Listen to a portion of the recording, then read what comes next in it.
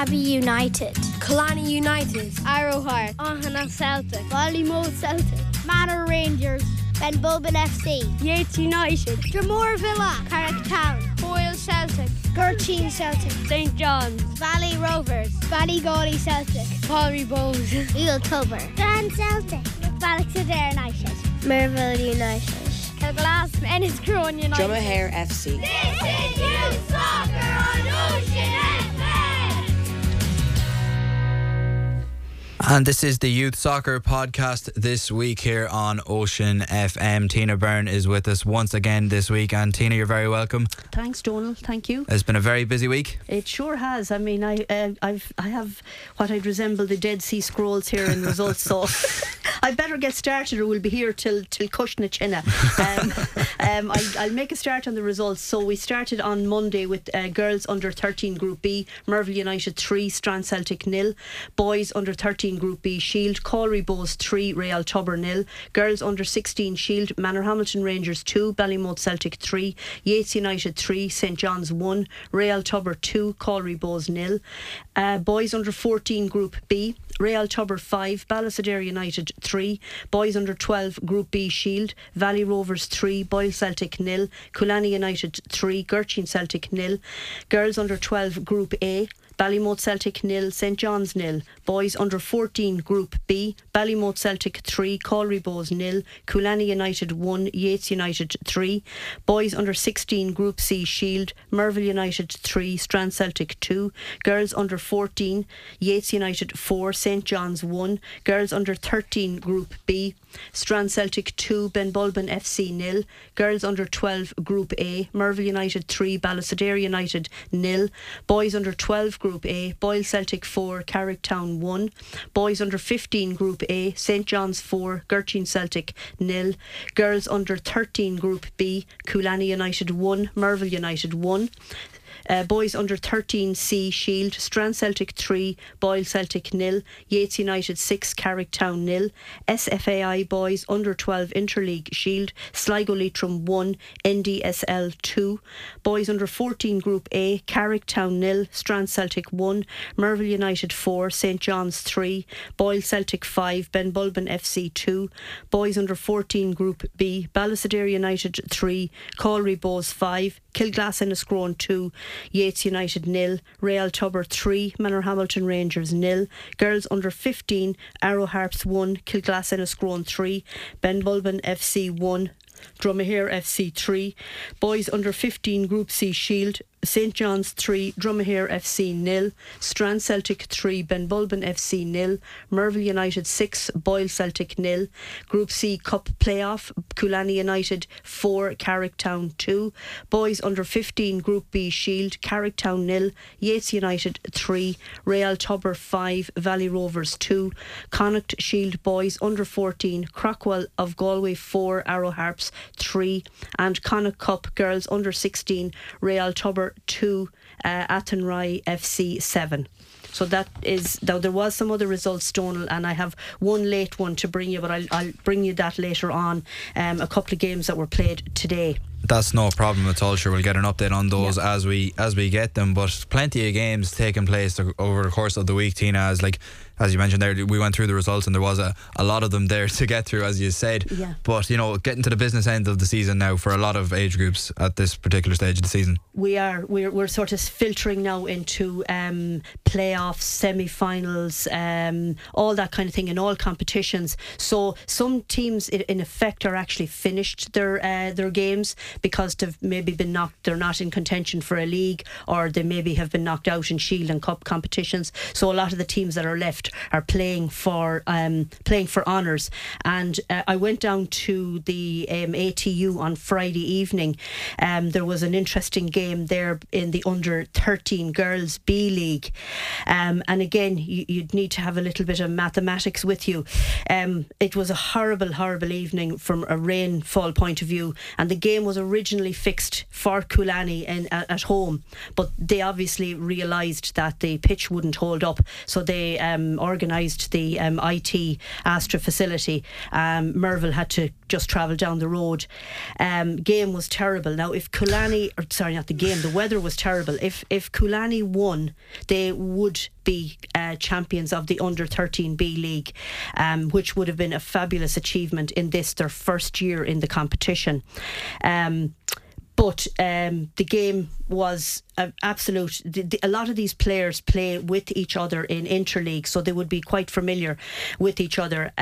But it was a really, really good game of football. And again, I say it week in, week out, the standard, particularly in girls, and it has been said to me by a lot of people associated with football, has improved so much. And a lot of that is down to, I think, the more exposure on the TV and the national team doing so well. But even myself, when I go along, I do have to double check what age are these girls that are playing. They're so well tutored, they're so well aware positionally, spatially, they have set moves, etc. Now, it started off sort of Coolani were definitely on top in my opinion, and Sarah Toolan found the net for Coolani, which was fantastic. There was such a great crowd down there. I was amazed when I turned the corner. I'm sure you're familiar with the pitch down at the ATU. You don't really see much, and then you turn the corner and you have it's kind of behind the building. There was so many people. Now, I know there was a lot of social media coverage about come out and support the team, but it certainly didn't disappoint from both teams. Second half, in my opinion, then Merville seemed to get on top. They obviously had sort of at half time said, look, if they're going to win, if Coolani are going to win, we'll make them work really, really hard for it.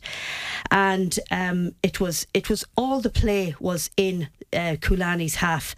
And if I'm honest, I felt Coolani almost panicked that they maybe felt that they were 20 minutes away from a league title, and for a lot of those girls that would have been fantastic. And they seemed to just be a little bit edgy about their defence, and they didn't seem to get any attack.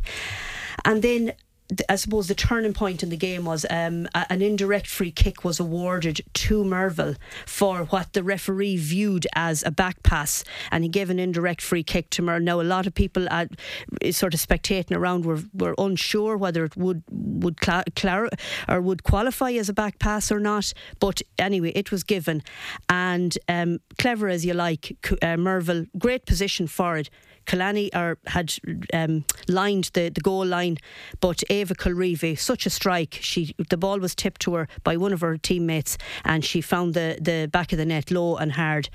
And that seemed to give Merville the impetus to go on. They were really, really pressing hard. And I think the coolest person on the pitch had to be the Coolani keeper. At one stage, my heart was in my mouth. There was a high ball coming in, and as nonchalant as you like, she just palmed it away and averted the danger. And it was really cracking game. But it ended 1-1, which, to a lot of neutrals like myself, I felt it was a fair result, but I was disappointed for Coolani because they were very disappointed. They knew that results have to go their way now if they're to see the title going back out to Coolani. But there's another critical game on Monday, tomorrow evening, so let's see what happens. But a very, very good advertisement, and I know a lot of the parents, grandparents, sisters, brothers, friends were all there cheering them on. But both teams definitely gave a fantastic display of football, and we have to don't forget these girls are all still playing under 13, but fantastically well up for it. And as I think Merville had written on their social media page, they felt like professional footballers for the first time in their lives because they had their names on the dressing room doors. They ran out, they did all that kind of stuff. So I think it was a nice occasion. It's a pity the weather didn't play ball, if you'll pardon the pun, but it was a tremendously wet evening. There was a lot of people soaking wet. But look, as they say, it's not over till it's over. So we'll keep an eye out and see who actually goes away with the honours. I think there's still 4 teams in contention for that for that league. Coolani, Merville, I think Strand, and I think Kilglass and Scrone are still in with the shout. So a lot of disappointed people from Coolani that evening, but nobody hung around too much because they all sort of were running for cars and whatnot. Desperate to get in out of the bad weather. Get out of the bad weather is right, but when you're in it, you're in it, and you kind of forget about it. And to be honest, the players didn't bat an eyelid. They almost were in heaven. The pitch was perfect.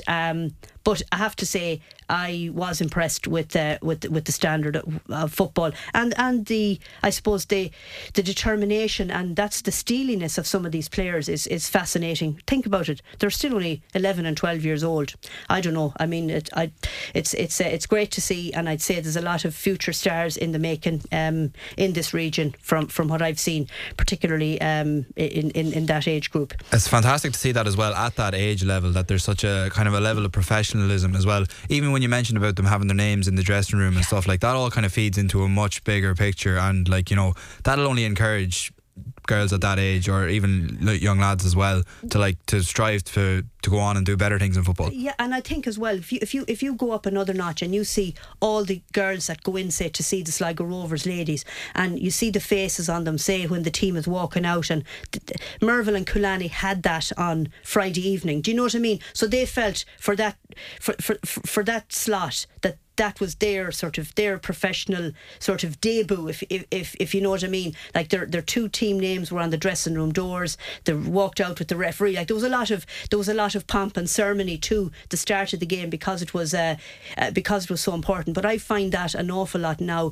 particularly in the girls, because it's relatively new. The boys were always sort of playing, and there would always have been that level of I suppose professionalism, because obviously the men have been playing a lot longer. But for the girls now, it's the same. They get exactly the same sort of treatment as the boys. So it was nice to see that. And again, as I said, I had no allegiance to either team. I mean, my job was to probably go down. I was there just to watch and observe and all that, and to And again, I sort of went down thinking maybe if Coolani had won, it would have been a nice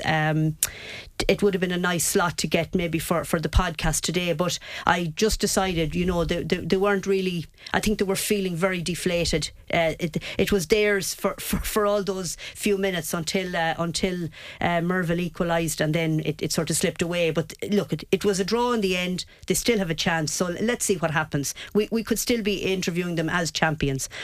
It's not over till it's over, as they say. It's over. But let's flick on the other side. And again, I saw the disappointment there. But their under 15 C League boys team, they actually were victors in McSharry Park the other evening. Again, a game that ended 3-3 after extra time, went to penalties, and they were playing Ben Bulben, and Coolani United won that on penalties. I think it was a penalty score of 4-2. And again, a great...